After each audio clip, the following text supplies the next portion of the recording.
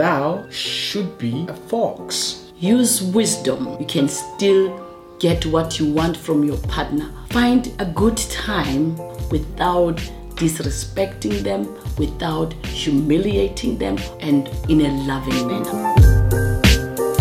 Use the math. When you speak to your partner, you can tell them that when you do X, I feel Y. So when you use this approach, you are not attacking your partner. You are resolving the issue, or you are attacking the issue. Because you are not saying to your partner, you are a bad person, you are stupid. But you are saying to your partner, this act or this thing that you have done makes me feel Y. Yes. Makes me feel this way. When you do X, I feel Y. You separate the act from the person. You resolve this act. You solve this act. And you are still in love with the person. Yes. Which is your partner.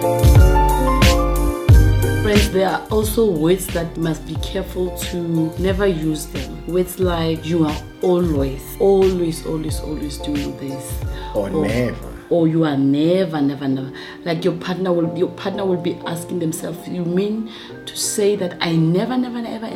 Like you never. This kind of words also demoralize. Yes, and they also keep us from focusing on the real issues. So you need to be as smart as a fox to understand that some of these words are just totally unnecessary. And if you are not born again, my friend, it's time to say, Jesus, come into my life, so that He can save your flight. He can save your flight, your marriage flight,